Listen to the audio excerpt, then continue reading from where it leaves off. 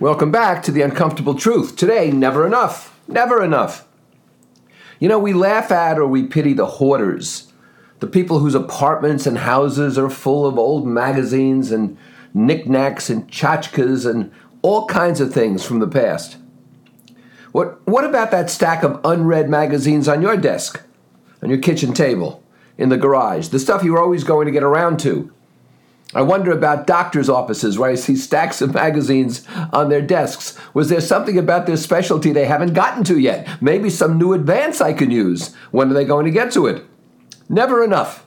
Never enough information to save. Never enough time to read it. How about all those matchbooks and spoons and chopsticks and lampshades and whatever else you've collected as you traveled? You shove them into drawers or in the closet, they're gathering dust somewhere. For that matter, on more important things, do you have money sitting in some pathetic bank account earning you 1,000th of 1% because you're too lazy to move it out, or you're too scared to move it out, or you just let it accumulate for no good reason, not making any money for you? Do you create goals? Do you have, say, $25,000 you want in reserve, a slush fund, play money, rainy day money, shoved somewhere in the back of the closet just in case you need cash? And then when you get the $25,000, do you say, maybe it should have been 50? And then, of course, well, maybe 75. It's never enough. Is there some other slight advance you need? In a car, in a TV, in a computer, in a phone, in a vacation spot? People drop everything and buy the latest computer because it's got 100th of 1% improvement. It's never enough. We want the latest, even though we don't use all the gizmos and gadgets and switches and bells and whistles on our current computer or phone. Are you ever satisfied? Or are you always in search of one step up, sort of one-upsmanship with yourself? TIAABB, I coined that a long time ago, over a decade ago. TIAABB, there is always a bigger boat. There is always a bigger boat. We were in Monaco, home of the rich and famous. We were at the breakfast restaurant for the hotel on the top floor looking out over the bay. And there was some Russian oligarch's boat. It was built to resemble a cross between the battleship Potemkin and a submarine. It had 5 swimming pools. It's rumored to have cost $190 million. You heard that right. $190 million for a big boat. But you know what? TIAABB, probably the Sultan of Brunei or Paul Allen, has a bigger one. How many backups do you need? How scared are you that the Earth is going to blow apart and you'll need backups that will enable you to go to Jupiter and restart your life? How many hard drives? How many flash drives? How many thumb drives? How much backup do you need? After a while, it gets kind of silly because what we're dreading is cataclysm. How much wine do you need? I don't mean drinking. I'm all for that. But if your wine shelves are filled, it means you're collecting them, not drinking them. If your wine or your cigars or whatever it is are flowing over, you have to put them in temporary quarters. What that means is you're not using them. You're collecting them because you feel there's never enough. How many place settings do you need? How much china? How much silver? How much crystal? How much everyday flatware? How much everyday anything?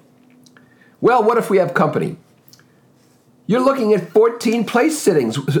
We've never entertained 14 people at once, ever. Yes, but maybe we should make it a round number like 20. Why not 100? Why not pretend we're going to entertain at the White House? How much do you need? It's never enough. We collect, we hoard, we back up. My uncle, when he was alive, was at one of our family gatherings at the holidays, and he had sort of a sardonic look at life.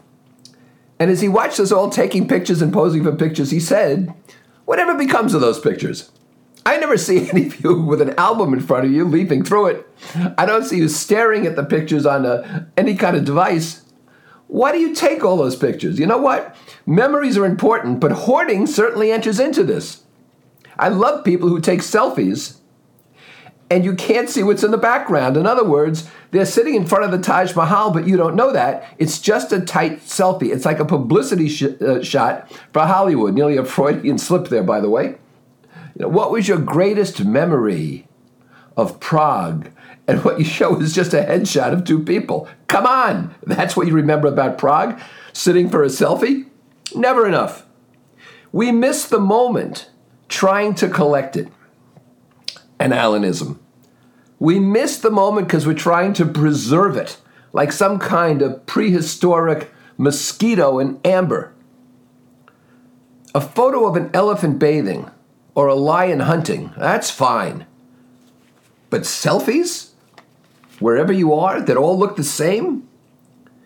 We collect stories, about illness, about golf, about fishing, about running, and I don't know which of them are worse, by the way, which we regurgitate all the time.